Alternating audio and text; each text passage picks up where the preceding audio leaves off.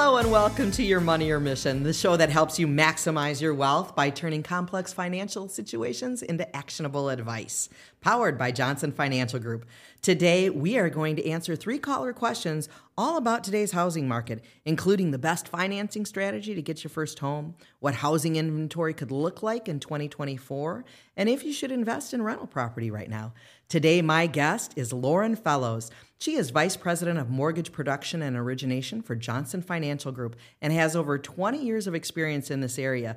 Thank you for being here, Lauren. Thanks for having me. I'm happy to be here. Great. So we know the housing market is a critical piece of our economy. We've seen significant increases in pricing, low inventory, and now we have the highest interest rates that we've had in 20 years. Lauren, a number of our listeners are hoping you have some guidance, particularly for first-time home owners or home buyers, Let's take our first question from Justin. Hey, Kelly. I got married a year ago, and I've been saving for a down payment on a home, but we're hearing that it's impossible to get anything without paying way above asking and also having a cash offer. What's the best financing strategy you can suggest so that we have a shot at our first home? That is a great question. Justin, first of all, congratulations on the wedding. Markets are always evolving. We are certainly in a different market today than we were 3 years ago, but historically, over time, this is not terrible interest rate wise. Talk to my parents. They say they purchased their homes and the interest rates were in the teens.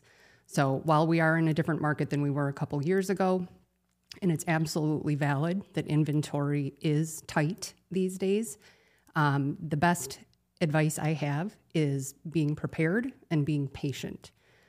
This market is going to dictate that you are working with a realtor that's in your corner. We recommend working with a buyer's agent so that you've got somebody that's advocating for you, knows the market, can help you navigate various negotiations.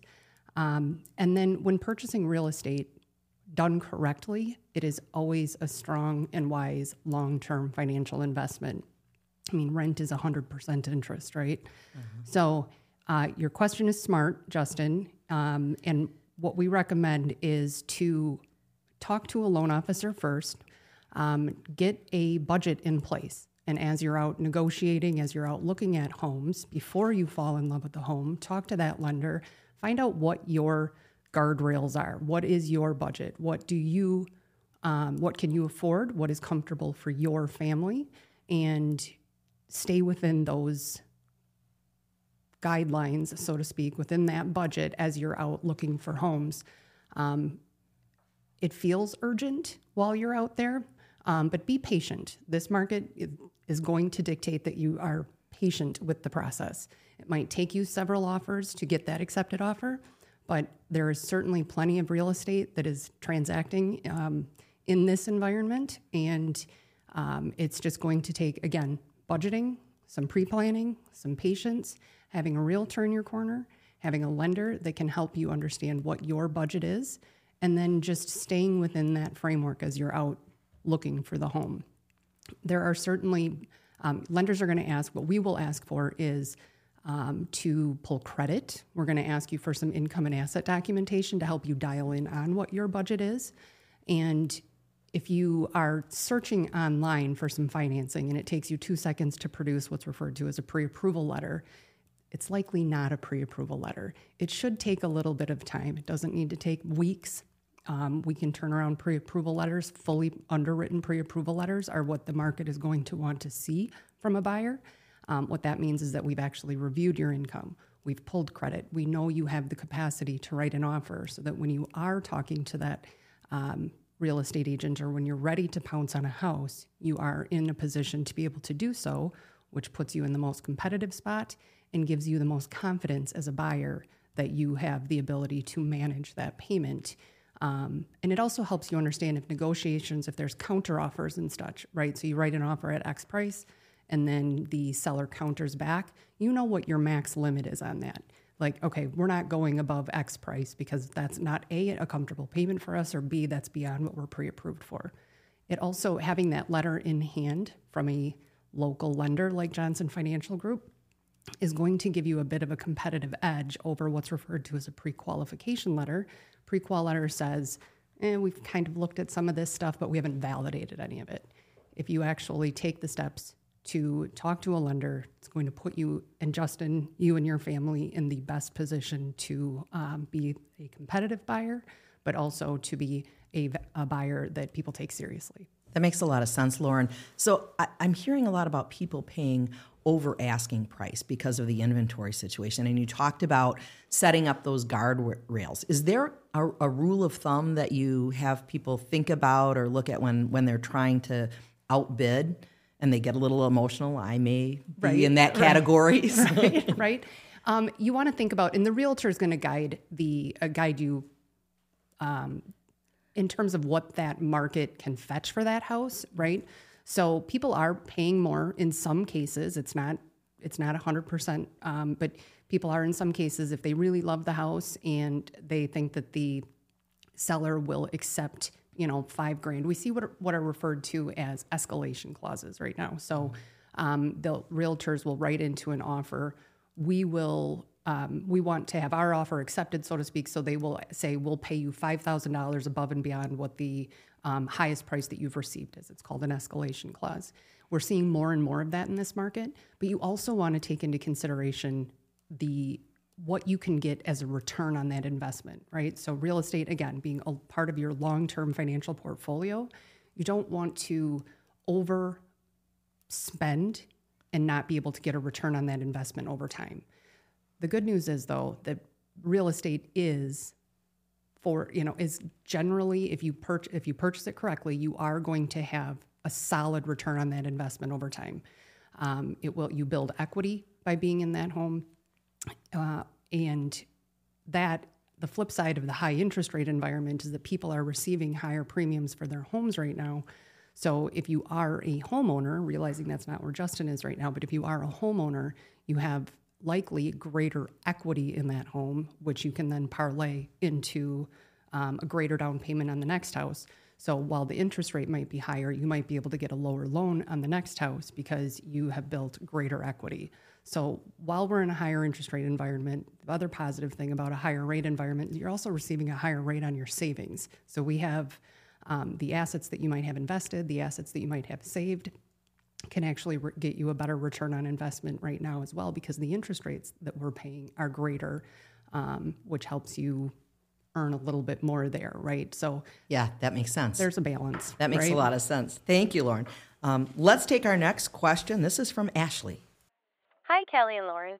I have a question. I have recently been saving really hard for a home, and I just got pre-approved for a mortgage. And I've been looking, but there is not much out there on the market. Do you think in 2024 the market will be better, or is my better option of building a home? Ashley, I love this question. So like I said to the previous caller, timing the market, that's impossible, right? You're going to make a move when it is the right time for your family, when you have some stable income and when that is right for your family, right? So we're certainly seeing right now that there's often life events that are triggering people to try to move. So if you've been out searching, Ashley, and you're not finding what you want, building a home is certainly a great pivot. We have plenty of builders in the area that have that would love to work with you. The process is a little different, but basically the same. I mean, the going through a construction loan is definitely a longer process, but it is the qualification, getting pre-qualified, being prepared, things of that nature are still totally relevant, whether you're buying an existing home or you're looking to build a home. So your realtor can take you out looking for lots. If you settle in on a lot, then the next step, first step, I should back up a minute, is to, again, get pre-approved for a construction loan. Talk to your loan officer, because there certainly are nuances with construction financing that are a little different than what they are with purchasing an existing home. But that process, the way it works, ultimately, you're making interest-only payments during the construction phase. So you find a house, you settle in on a builder, and then the builder will give you some contracts, blueprints, specifications. They'll say, here's what we can build for you at this price. Once you've gotten to the point of deciding, yes, that's a comfortable budget for me, Then as lenders, what we do is we do an appraisal based on the specs and blueprints of that home, as well as the construction contract, and we can lend you up to subjectively X amount of whatever that cost to construct is. So we do offer a variety of loan programs, and we do actually offer a 5% down construction loan that can, in the same way you can put 5% down on an existing home, 5% down on a construction loan, subjective to your loan amount. So again, it is different. You want to make sure that if you are putting that money down, that you also have an adequate cash reserve. It's very common for things to come up during the construction phase that become some out-of-pocket expenses. Maybe you thought you liked that flooring, and then halfway through the project, you decide, you know what, I think I want to upgrade that flooring a little bit. Those upgrades come out of your pocket so that we don't overextend you on the loan amount. So you do want to have some adequate reserves as you dial into a construction, thinking you want to build a home. And we'll take you through that whole process again. So again, sit down with your lender, learn what all those nuances are, but it is certainly a viable option. It's a smart option. And this time of year, there are a ton of parade of homes out there throughout the state of Wisconsin. So if somebody is considering purchasing that, like Ashley, or looking into new builds, what you can do is go through a series of homes that a community might have. I know there's some in Janesville, there's some in the Racine and Kenosha market right now, Milwaukee, like Green Bay and Appleton, they've got their showcase of homes as well. So there's plenty of these parades throughout the state that are happening this time of year. It's a good way for people to look through a variety of homes, get a feel for what builders are offering, the quality of home they build, as well as the style of home, so that you can see kind of what your options are out there. That's really helpful. Lauren, are you seeing an increase in people considering new homes because of the inventory that maybe traditionally didn't look to that avenue? Yes, absolutely.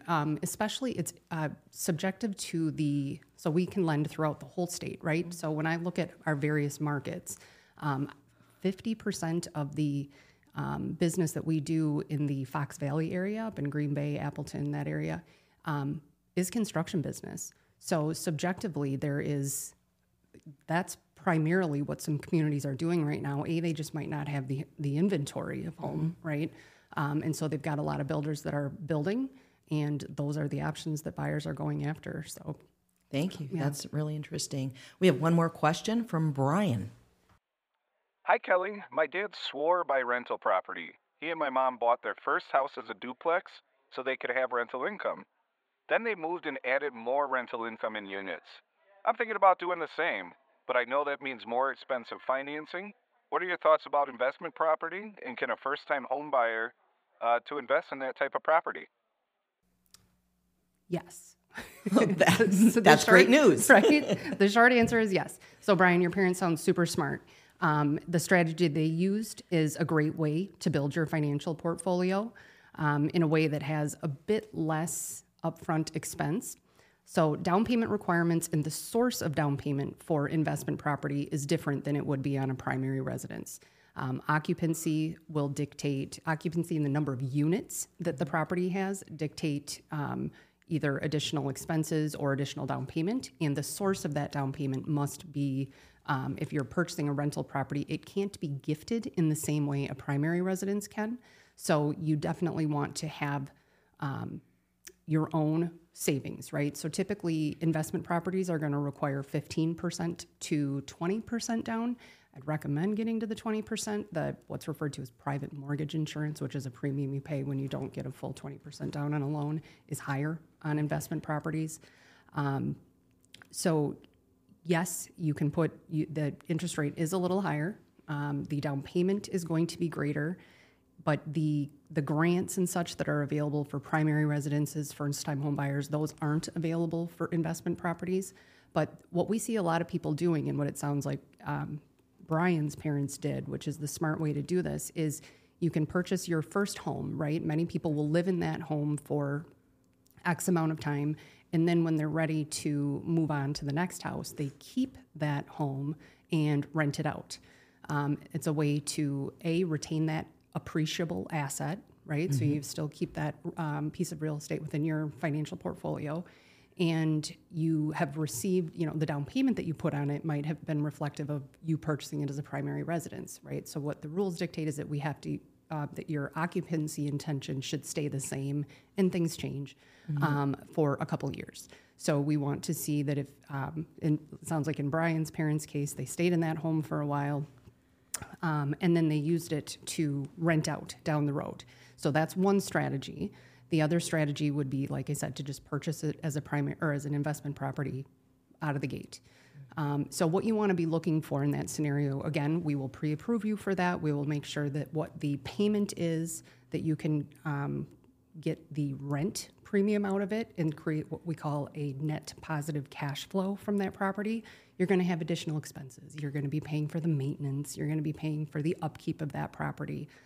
So if you're considering purchasing an investment property, you want to make sure, again, that you've got some reserves. You're ultimately responsible for making sure you're providing a safe, sound living place for a renter.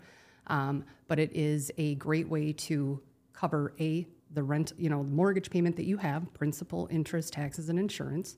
And then the smart way to go about it would be to charge even a little bit more than that, so that you're creating, again, some net positive cash flow to cover the things like maintenance.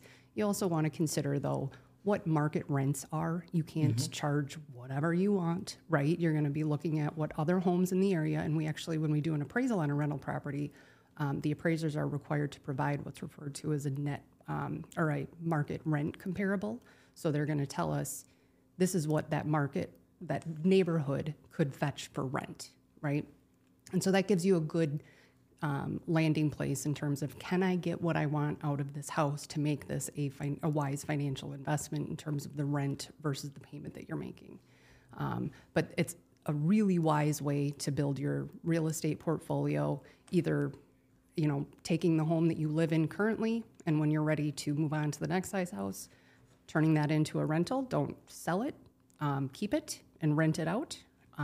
Or we can also help you purchase the property outright if you wanted to just go ahead and purchase an investment property. We can lend up to 4 units, and then anything that would be 5 units and above becomes more of a commercial transaction. And the other thing that's required for residential lending, if you're purchasing an investment property, is that you purchase it in your own name versus the name of an LLC or something. There are some angles where you could, where that property could be deeded into what's referred to as an LLC, but we do require that when you purchase the property that it's purchased in your own name. If you're purchasing it in the name of an LLC, or if you want to buy it in the name of a business, that becomes more of a commercial transaction than a real estate transaction, or than a residential transaction. That makes a lot of sense, Lauren. Thank you so much. This has been really helpful. And I really appreciate you taking the time to be with us today. I hope it was helpful. It really is. And thanks to everyone listening to Your Money, Your Mission. If you have questions, just go to the show notes, click on the link, type your question, and hit submit. We'd love to hear from you. Also, be sure to subscribe so you don't miss out on future episodes of Your Money, Your Mission, the podcast designed to turn complex financial situations into actionable advice, powered by Johnson Financial Group.